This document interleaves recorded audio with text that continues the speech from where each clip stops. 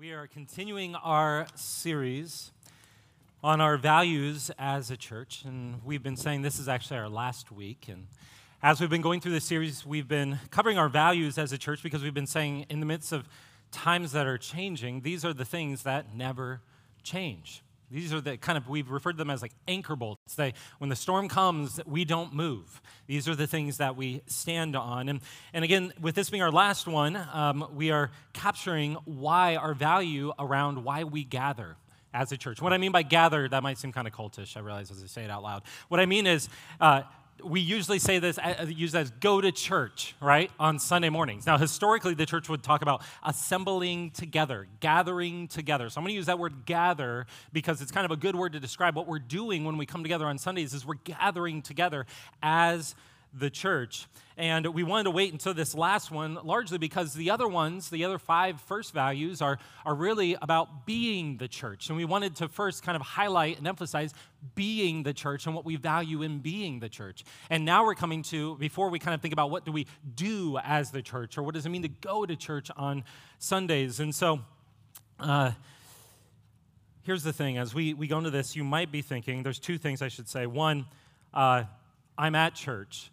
I think someone else needs this sermon, right? Like, you're preaching to the choir. We're here on Memorial Day weekend of all times, right? Like, we're the faithful. We go to church. Well, we'll come back to that in a second. Like, the question is, but why are we here, right? And then the other thing that I should highlight is just why, if we come to church, why are we doing this? And is it just duty? But why do we gather? I think that the gathering of the church is absolutely vital.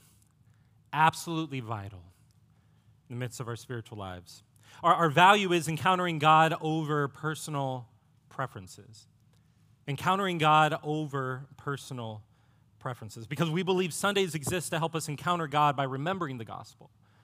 And then realigning our souls, our lives to what God has helped us to remember when we gather together. So every Sunday throughout, and I'll be unpacking this more, we talk about we have gathered here to remember and then to be realigned to what we are remembering in the story of who God is.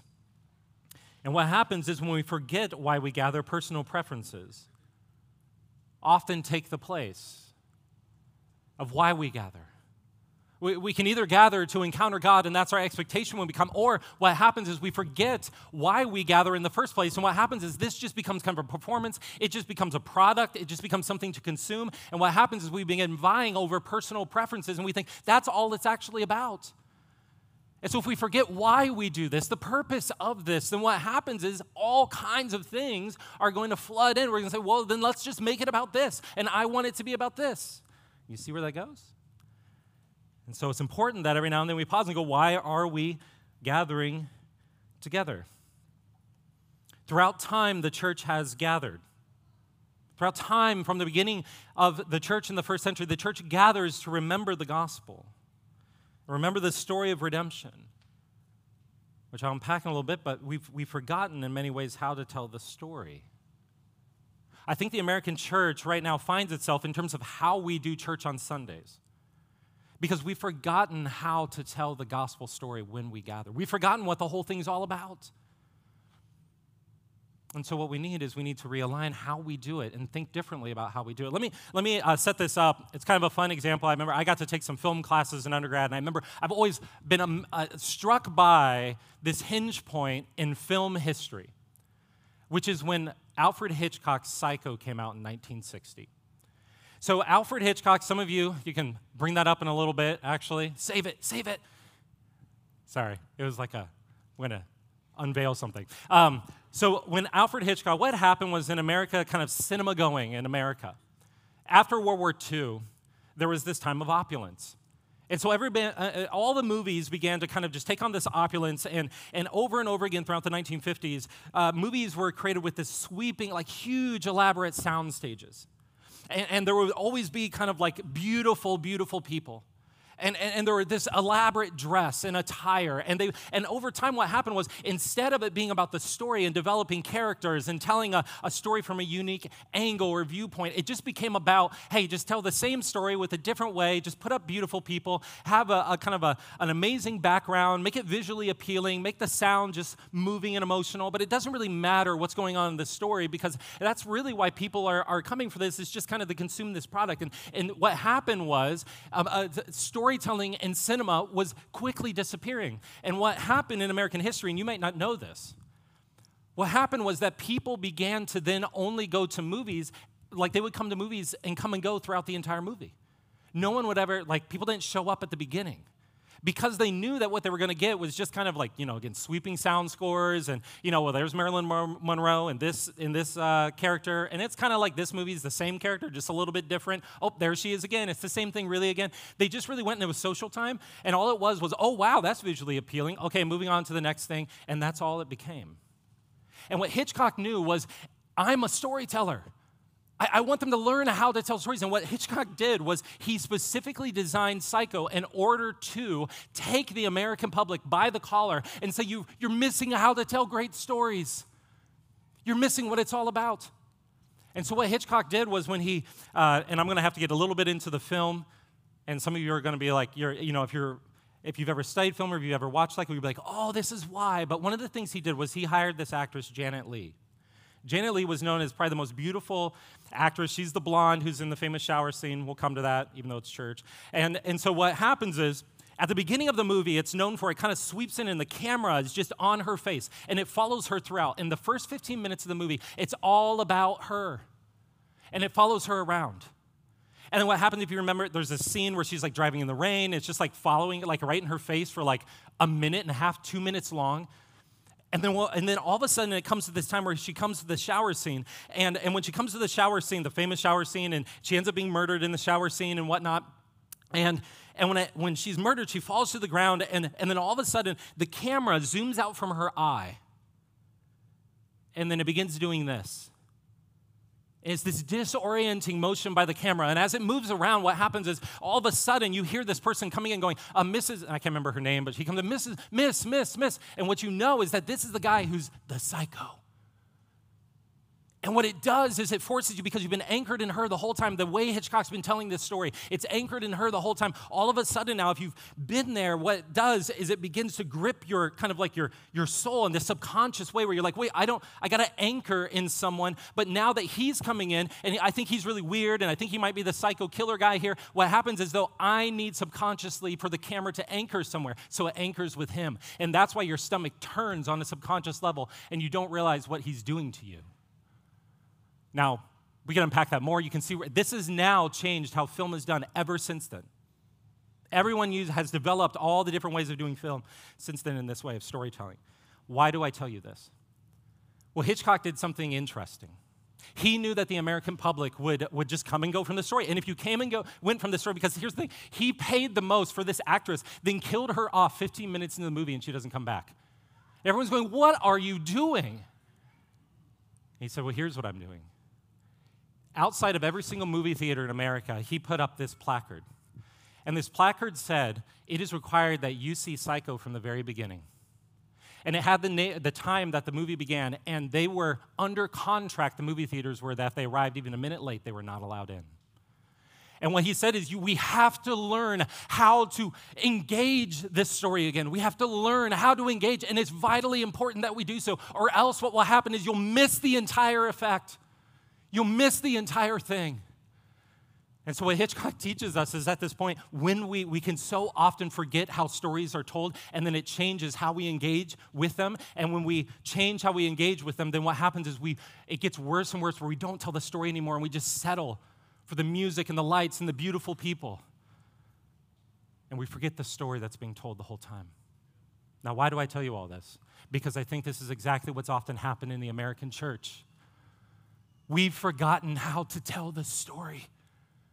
We've settled for lights. We've settled for beautiful people. We've settled, you're like, not you, but we've settled for just the sweeping sound scores, and we've settled for all these things, right? And we made it about that, and we just come and go, and we forget that the whole point of the gathering every Sunday, the whole point is that we would learn to engage with the story, to remember the story, to have our hearts changed by the story, which is the story that holds true for all time, that God, a holy God, is saving sinners like you and me, reconciling us to him, so that in the midst of a world gone mad, we would remember that that's not the ultimate story we find ourselves in, but in fact, the story we find ourselves in is in the one of Jesus Christ conquering all nations, conquering our sin, so that we might have life with him. And so that when we walk out of this place, our hearts would be realigned to that reality, and no matter what's going on in our life, we would have that.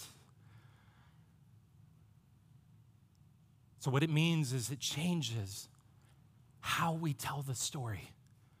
How do we tell the story? How does it change us? And then also, what does that mean? How do we have to change in the way that we engage? So that's what I'm going to go over today. Is first the purpose of the gathering.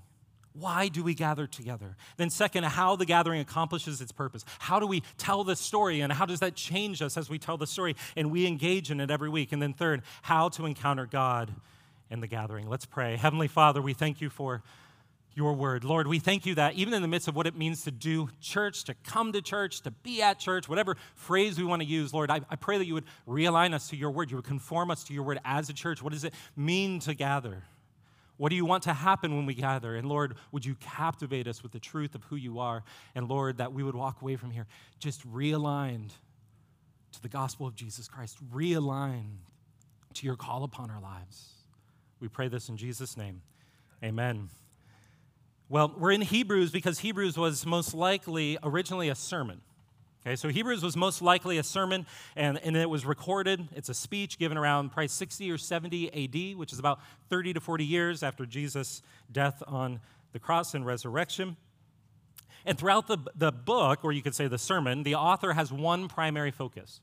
So if you read Hebrews, it's actually, if you're not acquainted with the Old Testament, Hebrews is almost impossible to read and understand because he's alluding so much to the Old Testament, because what he's doing is he's recounting the story of how God has been saving his people from the beginning of time. And then what happens is it culminates in Jesus, because along the way he has several episodes that he highlights. He highlights the giving of the law. He highlights the Exodus and the wilderness. He highlights the temple sacrifices and the blood of bulls and goats, and how does that all work, and priests, and what does this all have to do with what God is doing over time? And what he says is all this culminates in Jesus. As Paul says in 2 Corinthians 1:20, all the promises of God have found their yes and amen in Jesus Christ. That God has been making a promise that he will make a way for sinful people like you and me to have a relationship with him, to live in God's presence, to know him, and then have eternity with him and with one another. But how is that possible? It drives to this culminating moment in chapter 10. When after everything that he said in verse 19, he says, therefore, because of all these things, therefore, brothers, since we have confidence to enter the holy places by the blood of Jesus, by the new and living way that he opened up for us through the curtain, that is through his flesh. So what he's going to go on to say is we have access to God because God, the holy God of the universe, has done something in his Son. Through his blood, through his sacrifice, he now has welcomed us into his presence. And see, one of the reasons why this is so important is because it's so easily to forget this in our daily reality.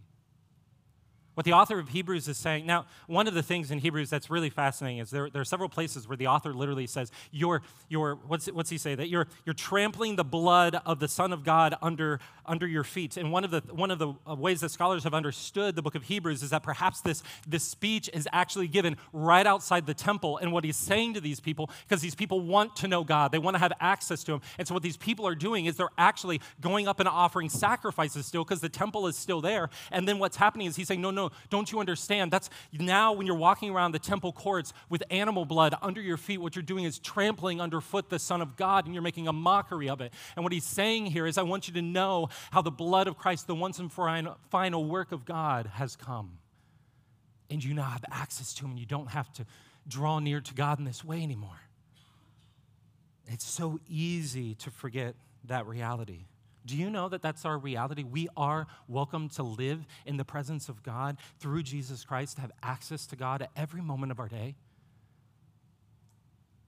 This hit me this week. I mean, there's so many different ways I could go about this, but here's one from I share with some friends, and this week it was hitting me. I was reading through Exodus 3, and there's just this moment when God comes in, and I'm just feeling like, Lord, because honestly, what we went over the lament earlier, it has been a heavy week, guys, emotionally, and everything going on in the world around us. And I'm just coming to the Lord. It feels like wilderness. It feels like desert.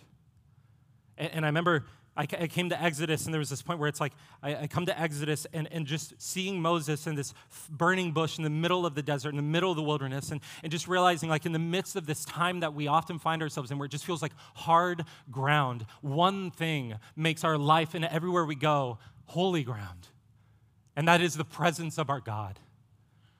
And how often we live so distant from God's presence.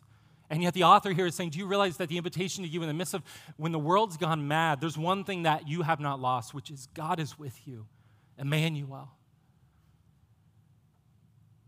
In the midst of a world gone mad, pain, illness, difficulty, doubt, ups and downs, don't lose the plot. Don't lose the real story that you're ultimately in.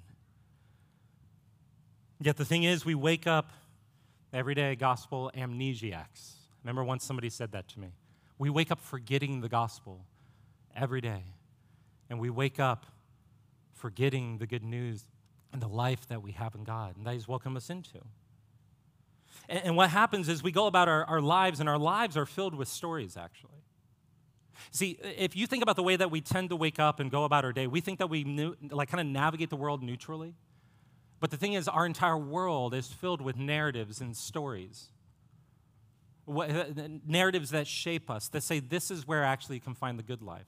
My wife and I last week were in Branson, did a wedding there, and we went to the outlets there, which are amazing outlets, by the way. Got this shirt. But went to the outlets, and as we're in the outlets, like I'm walking around, and all of a sudden I start feeling like, man, I need to get more hair. I need to get more, like, my build. I need to, like, all this stuff. I'm like thinking, like, oh, I need to get more money. And I'm like, why am I, like, I could feel I'm going down this road. And what I realize is because there's messaging all around me. I'm in a consumer temple here, and everything is saying, look like this, wear this, do this, buy this, drive this, then you'll have the good life. I'm inhabiting a story. Most advertising gives you a story. And so what happens as Christians is we tend to think if I just navigate the world, it's neutral, but it's not a question of if something will shape you, it's what story will shape you and captivate you. And the author of Hebrews says the story that we need to be captivated by is the fact that God has invited us to draw near to Him, and He is our shepherd who walks with us and provides brothers and sisters around us in the midst of a world, no matter what happens. And what happens is the author then brings together this idea of drawing near to God and meeting together. Look at verses 21 through 25. And since we have a great high priest over the house of God, that's Jesus, let us draw near with a true heart and full assurance of faith, with our hearts sprinkled clean from an evil conscience and our bodies washed with pure water. Let us hold fast the confession of our hope without wavering, for He who promises is faithful. And let us consider how to stir up one another to love and good works, not neglecting to meet together, as is the habit of some, but encouraging one another all the more as you see the day drawing near. So we see something here about the purpose of the gathering. Why do we draw near? Well, one, it's to encounter something by God reminding us of something and then realigning us to something. First, it reminds us of who God is and who we are. When we draw near to God and when we draw near to one another, when we gather together, we're meant to be reminded of who God is. Notice that it says you draw near with confidence. You draw near with full assurance. Now, if you think about why does He have to say this? Why does He have to remind us that you can draw near to God? Because if you think about it, like the encouragement, draw near to God, and you're like, well, that sounds nice. I'll just draw near to God, right? Why don't we? Why don't we?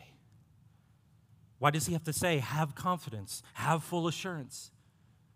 Because I think the default state of our hearts in the midst of a world where we realize we become aware of our sin, we become aware of our doubts, we become aware of the pain that we cause in others' lives, we become aware of these things. And our natural inclination is just like in the garden to go run and go hide. To not believe that what God has finally done in Jesus Christ really is enough and that I really am called into God's presence, but to come week in and week out and day out and hour by hour to become aware of these things in ourselves and then just to run and isolate ourselves and run and hide. You can almost think of the Sunday gathering and the call to worship as God saying, where are you? I'm calling you to myself. I've made a way.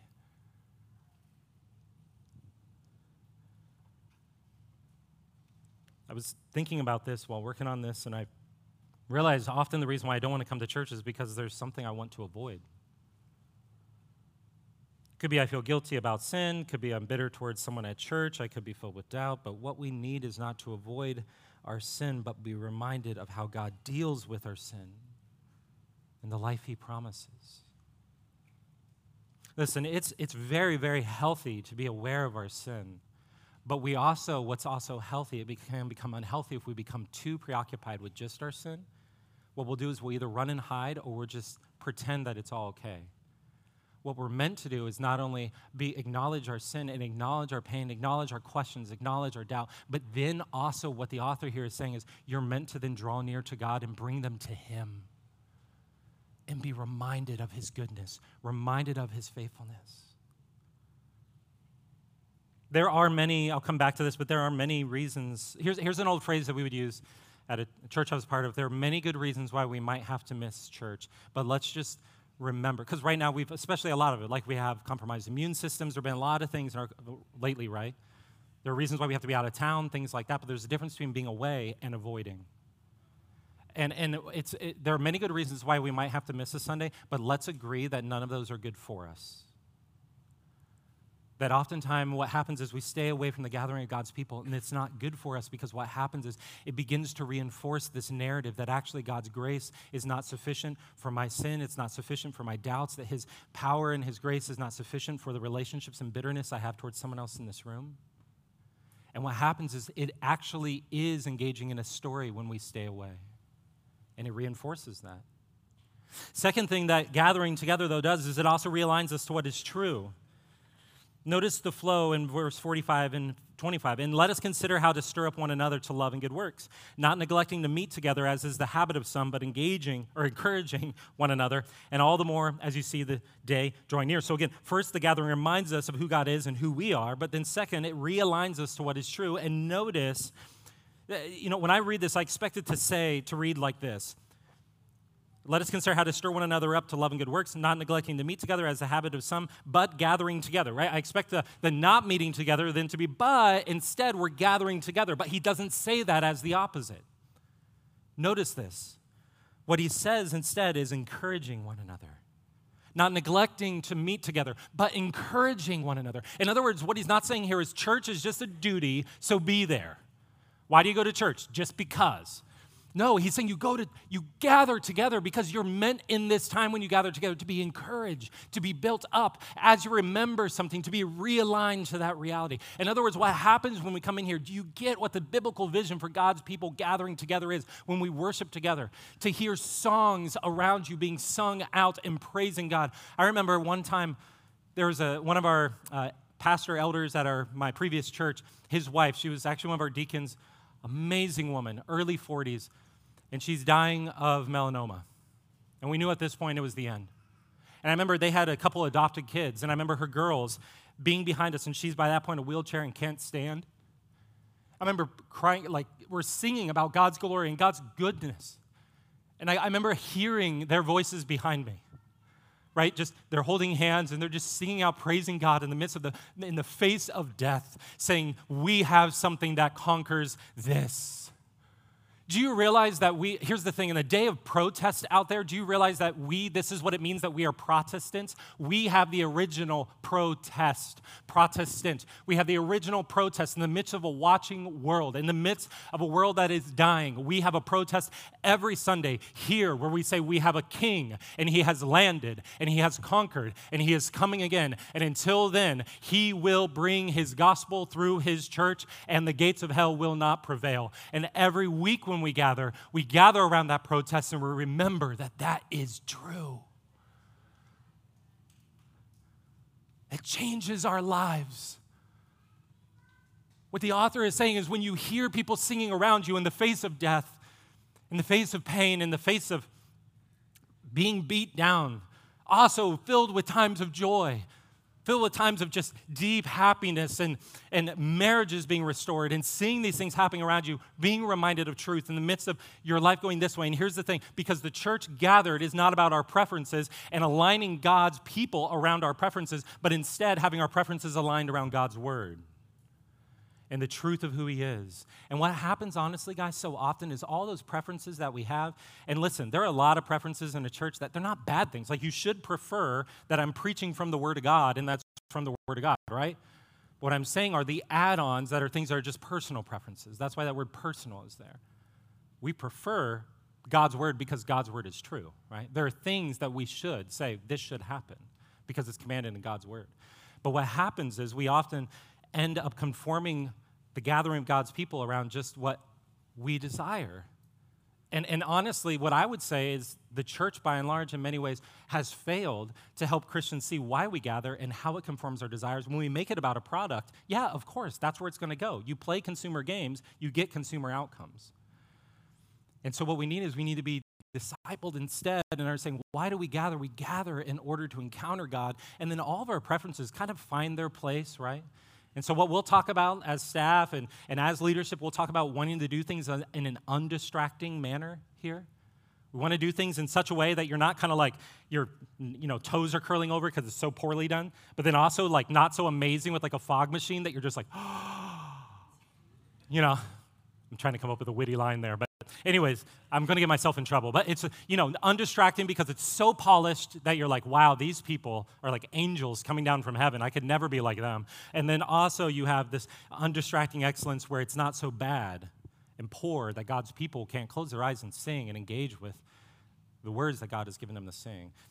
That's a little bit of an aside, but what we are meant to do is gather together, do it well, do it with quality, in order to make a V-line, to point and make much of God and the gospel of Jesus Christ, and to praise him in the midst of whatever's going on in our world. And what happens is as we do that, it changes us, it realigns us, it shapes us to be a different kind of people. Now, with that said, let me then unpack how does the gathering accomplish its purpose? How do we tell the story here at Anthem? And some of you heard some of this, but some of you haven't heard it just kind of all the way walk through. Listen, again, a lot of times we're used to thinking of church as maybe like a show or a production or a performance, right? Even the word service sometimes seems like that's just a modern phenomenon. I'm telling you, church has only been done the way that's done in the last 50 years maybe in the West, where it's just maybe kind of, and I could go into, I wish I had time just to spend 10 minutes going into how we got here and how we need to change things, but we'll skip all that. Throughout history, the gathering has been a gathering that's for the purpose of retelling God's story of redemption. And then what happens is each member finds, you could say, their subplot in that story, and they're realigned to it. In other words, here's a phrase you could remember. Sunday isn't a ritual for the week, it's a rehearsal for eternity. Sunday isn't just a ritual for the week, it's a rehearsal for eternity. So when we gather, we rehearse, we remember, we realign around the truths of the gospel through, and I'm going to use a big word here, a liturgy. Now, a liturgy sounds like something that's one of those old terms. It is just a Latin term that just means the order of things. Okay, so I'm going to use this term liturgy, and you're going to hear it. And what I don't mean is just kind of smells and bells and all this kind of stuff that we tend to make liturgies. What I mean by liturgy is that liturgy is the proper term for the order of how things are done when God's people gather. And so many things in our culture have liturgies. We have liturgies when we go to the mall and how we engage there. When we have liturgies, every single church has a liturgy. It's not a question of if, but what is it, and how do they do it? So here's our liturgy and how we do it and how we retell the gospel story here. First, we begin with the call to worship. So these are here. This is kind of the order, and we sometimes change these up. We're not like robotic. We're not wooden about this. We don't serve this. This serves worshiping God, right? But we often begin with a call to worship. And what you heard this morning when I got up and did the call to worship was we do not just merely wake up and go, oh, good thing I'm fully righteous, and I will now wake up and I will go to church, right? Actually, what happens is we wake up every morning and we are gospel amnesiacs. We forget the good news of the gospel. We wake up and we find ourselves, if it's but for the grace of God, just going absolutely the opposite way from God. And so what God does in his grace every morning is he pulls us to himself. His mercies are made new every day, and he invites us to himself. And when God speaks, the church responds. And so the reason why we read from the passages in Scripture like Psalm 100 that invite us to worship God is because we're reminded that we have not put on this for God. God has invited us into something. And he's invited us here in order to encounter him and to change us. And then after we hear God invite us into his presence, then what happens is we usually do an adoration song. Now, I say an adoration song because an adoration song then is a song that makes much of an attribute of God. We make much of you're a good father or something like that, you're holy, and we sing of that, and this is just a time to acknowledge the God who has invited us here is like this. And something I'm not going to unpack, but all of our singing and our songs, we are very careful to make sure that they are pointing us to words that are founded in Scripture. That they're not just merely a motive. That's not merely we just come in here and then our job is just to get people to go like happy, happy, happy, happy. And you're like, I feel happy, right? No, it's meant to bring us in and go, we're encountering a holy God. And as you encounter him, you go, your heart is filled with worship. And God is amazing. And then we move into a time of confession and assurance. And what I mean by that, I said it a little bit earlier when we did the confession time. This is a time when as we raise our hands, I don't know if you've ever had this experience in church. Guys, even as a pastor, let me tell you a secret. I have this experience.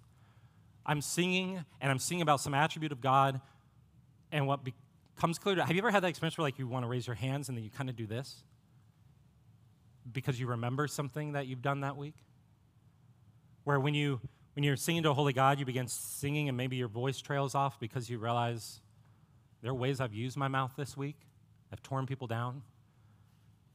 When you're thinking of God, and then all of a sudden that thought comes back in your head, and you're reminded of the things you focus your eyes on and you fantasized about or whatnot in your mind. Like when we come into the presence of a holy God, here's what's natural and healthy, which is when we see a holy God, we become aware of the sin that we have. We become aware of where we're breeding death, where that's an ongoing reality. And we have two options. We have the option of either we can acknowledge that and we can deal with it in the way that Scripture deals with it, or what we can do is we can learn to sweep it under the rug. And I'm telling you, if we just come in and all we do, and we gather 5, 10, 15 years, your kids are raised in this church, and every Sunday they come in, and they just learn to just praise God, and you're great, and you're good, and we never address sin, and we just move on, what will happen is they'll learn that's how you deal with sin. Sweep it under the rug. Just kind of look around and, oh, no, it's okay. No, what we're meant to do when we encounter a holy God and see our sin is then to move towards, this is why it's the word assurance, or you'll see the word consolation, that God then offers us the grace of Jesus Christ, and he beckons us with the grace of Christ. And so you'll see us go to places like 1 John. We say, listen, if there's darkness, then let God shine the light of his grace into your life and bring and acknowledge his grace and take hold of it and confess your sin. And so sometimes we'll take moments of silence to confess our sin before God because, let's be honest, almost none of us ever even take 30 seconds throughout our week to go before God and be silent. We want to model that and learn it together. In the midst of a coming and going world, we forget to just pause and go before God and go, God, search my heart and know me. And just be there before him. And be there with others in the body of Christ who are acknowledging, yes, Lord, there but for the grace of God, there go I. Lord, I am not here because I am any more righteous than that guy over there, right? But I'm here purely because of Christ's righteousness. That's the ground of my identity. And as we receive it, then we receive that consolation. We receive that assurance in Christ. And so then we go into usually a song and we begin singing. And what's happening there in that first part of the liturgy is we are remembering the reality that God is a God who is holy. He's created a world where we've fallen and we've vandalized God's holiness. We've rebelled against him. But yet God in his grace calls us, and he makes a remedy. He's given us a solution. And so we shouldn't run, we shouldn't pretend, we shouldn't hide, but together we should learn to confess that to God and receive. Deeply formative. It shapes you when you do that over time. Usually then after a song, usually those songs are like, we're like, thank you, Lord, because or else this would be really bad, right? That's essentially the gist of the songs after that. And then we praise God, and then we usually go into a time of what's called, historically, the passing of the peace or the greeting time. Now, let me say something when I address this. I know that a lot of you, you're used to only hearing of the welcome time, right? It's like the greeting time comes up in church, and everyone's like, oh, here we go, right? Because somebody gets up, and they're like, hey, find somebody purdy next to you and give them a kiss, right? And you're like, this is super awkward, right? So one of the things historically in the church, this is why this existed. Some of you, this is going to blow your mind. The passing of the peace was something that existed because as we remember how God has vertically reconciled us to himself, we are then meant as the church then to put that in the horizontal option, or into horizontal. If we love God, then we will love one another. And so what this is meant to do is to remind us when we turn to one another that we are reconciled sinners. This isn't just happy, slappy greeting time where we just turn to one another and it's like, hey, how you doing, right? What it's meant to be is you turn to one another and you go, wow, there were probably things this week that I need to forgive. And I was holding over you. In Scripture, this was called a holy kiss, right? Now, we don't do that, right? But we're trying to draw out the principle of that, which is when we meet together, what we would do is we would turn to one another at some point and we would go, listen, if I've been reconciled to God and you've been reconciled to God, then where do we start with one another? With the peace of Christ. And so here's some explanation like that. And so sometimes we use those modern terms of like greeting time and whatnot, because we get if we're like, hey, the peace of Christ. Turn to one another and say, peace of Christ. And you're like, what's going on, right? So there needs to be an understanding of this. But the whole point of this is to be reconciled. I just want to highlight one story. I think I may have shared it once here before. I remember once, just to give you an idea of how this shapes you. Because hopefully what you're hearing here is our goal is not just after one Sunday you'd walk away and go, wow, Anthem is amazing. What would happen is that after 3, 5, 4, or 10 years gathering here, it would change the kind of Christian that you are. It would shape you in very healthy ways. Remember, there was a couple, young couple, married couple in church I was pastoring. Not here. And the couple, it came out that the wife had an affair. And this was something that had been ongoing, and we thought maybe this was happening. I get a text from the husband. She just told me this. And so he says, what do I do? And I was like, well, are you stable? Because he's like, I'm going to go meet her at home. We're going to meet. She just confessed to me. And he's like, I don't know what I'm going to do. And I call him, and he's like, I'm just getting more and more angry. And then so I'm like, I better get in the car and beat him there, right? So I get there, and when I get there, he had already arrived, and when they're there, they're weeping together, and they're crying, and what he told me was he got there, and he had every intention of just physically exploding. You can imagine we do in our flesh when something like that happens. And he said when I got to her, I realized when I walked up to her, I was like, this is how he described it. He said, it was like because I asked him later what happened, he said, it was like I was teleported to the passing of the peace that we do every Sunday morning. And he said, I walked up to her, and everything in me just wanted to rage, and everything just wanted to, take her by the neck, like just break down and just yell at her and scream at her and fight and wail. And what I realized in that moment was, where else can I go? Where else can we go? And so we realized in that moment, like, I'm angry, and this has caused so much collateral damage in our relationship. It doesn't get rid of any of that. That has to be dealt with. But we can't actually deal with it, and it won't help my soul if I just rage and I just burn, but that if I see that even in the midst of the greatest crime ever committed against me, grace is even still possible. I don't have to live burning with bitterness and hatred, but I can find forgiveness. And so he said I just was able to forgive her in that moment. And it was like turning to her and saying, the peace of Christ be with you. He said, I don't know how else to describe it.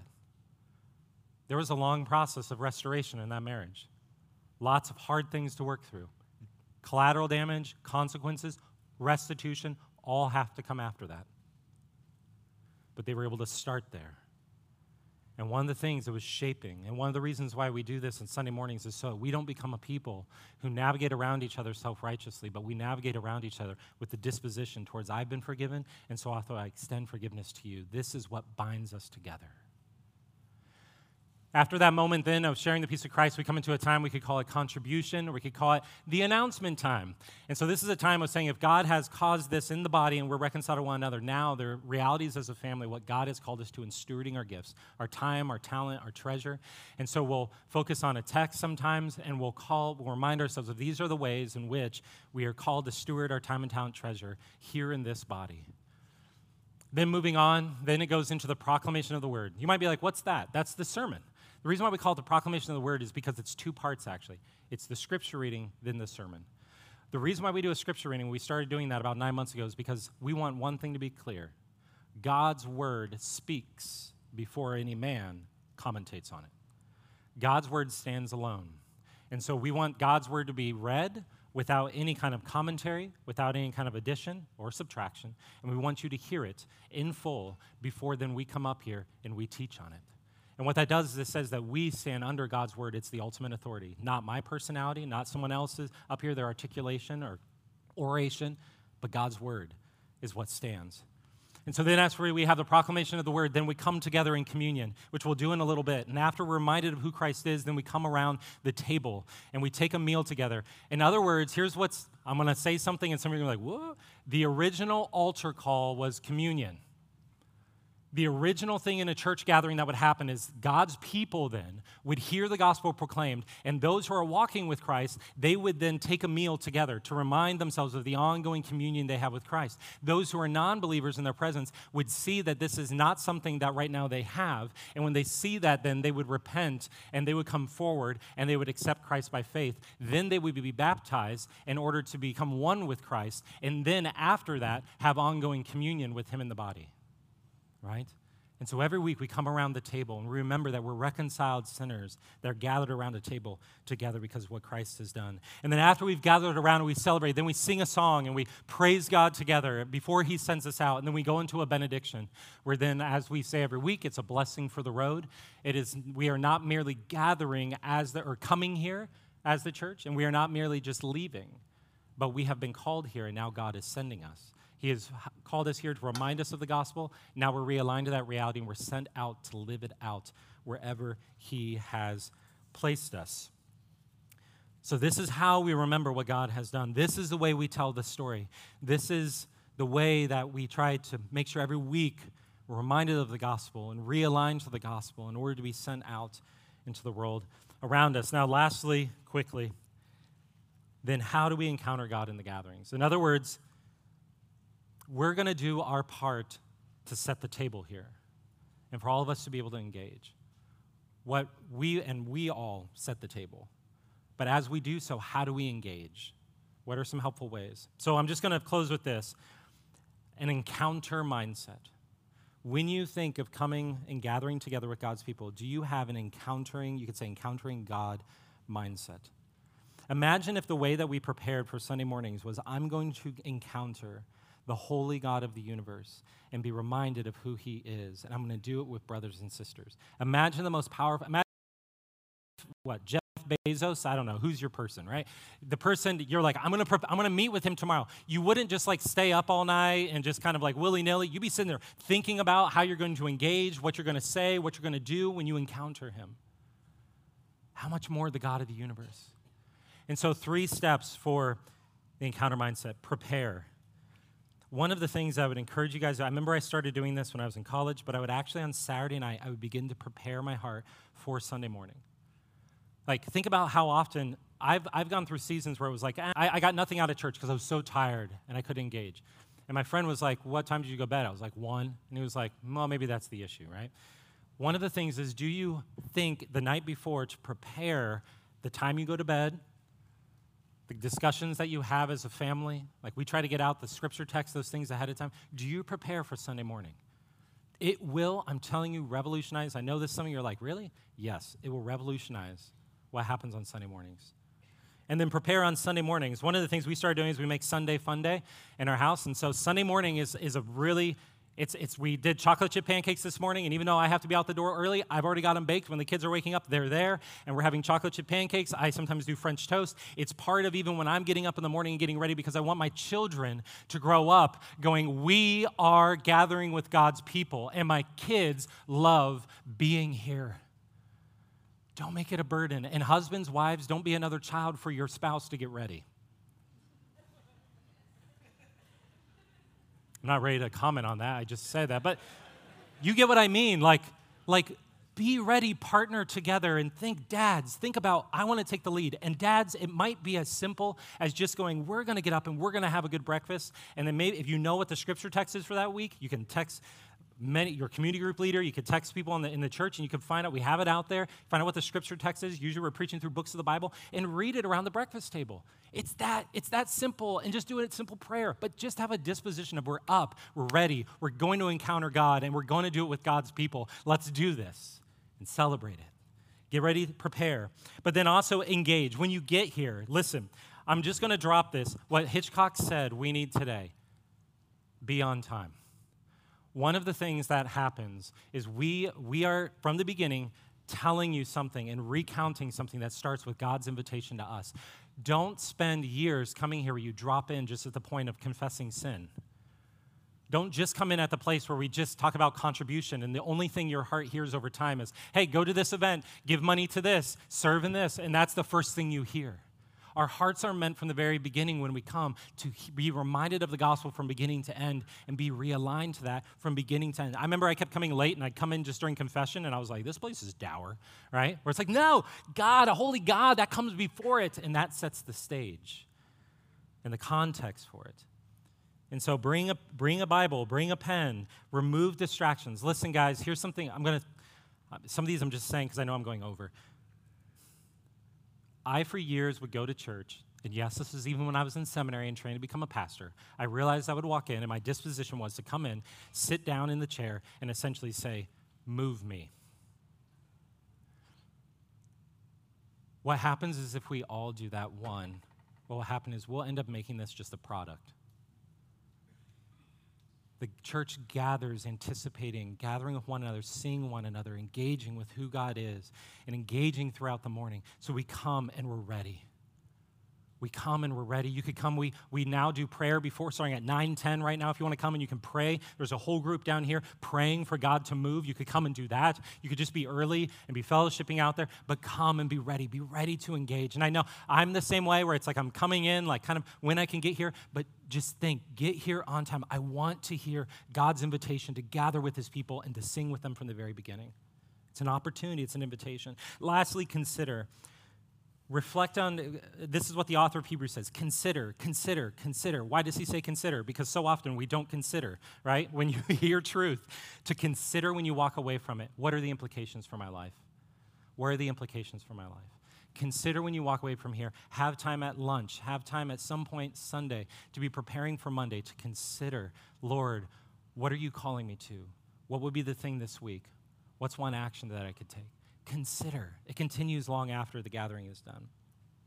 So I would encourage you to consider those three. Prepare, engage, consider, talk to your spouse, talk to your roommates, just dwell on it, meditate on it yourself. How could any of those three steps, what steps could you take and become more intentional so you'd have that encountering mindset? By valuing encountering God over our personal preferences, we engage in Sunday mornings in order to remember the story of God and have our personal preferences realigned to his will for our life.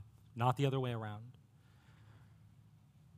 God calls us here in order to be encouraged, built up, so we don't live lives driven by the default liturgies around us in our culture, driven to and fro, it says in Scripture, by whatever winds of the day, but reminded regularly of what is most true and unchanging, to be reminded of the life we are meant for by encountering God in Jesus Christ. So every Sunday, draw near with an encounter mindset, to be reminded and realigned to the gospel of Jesus Christ. Let's pray.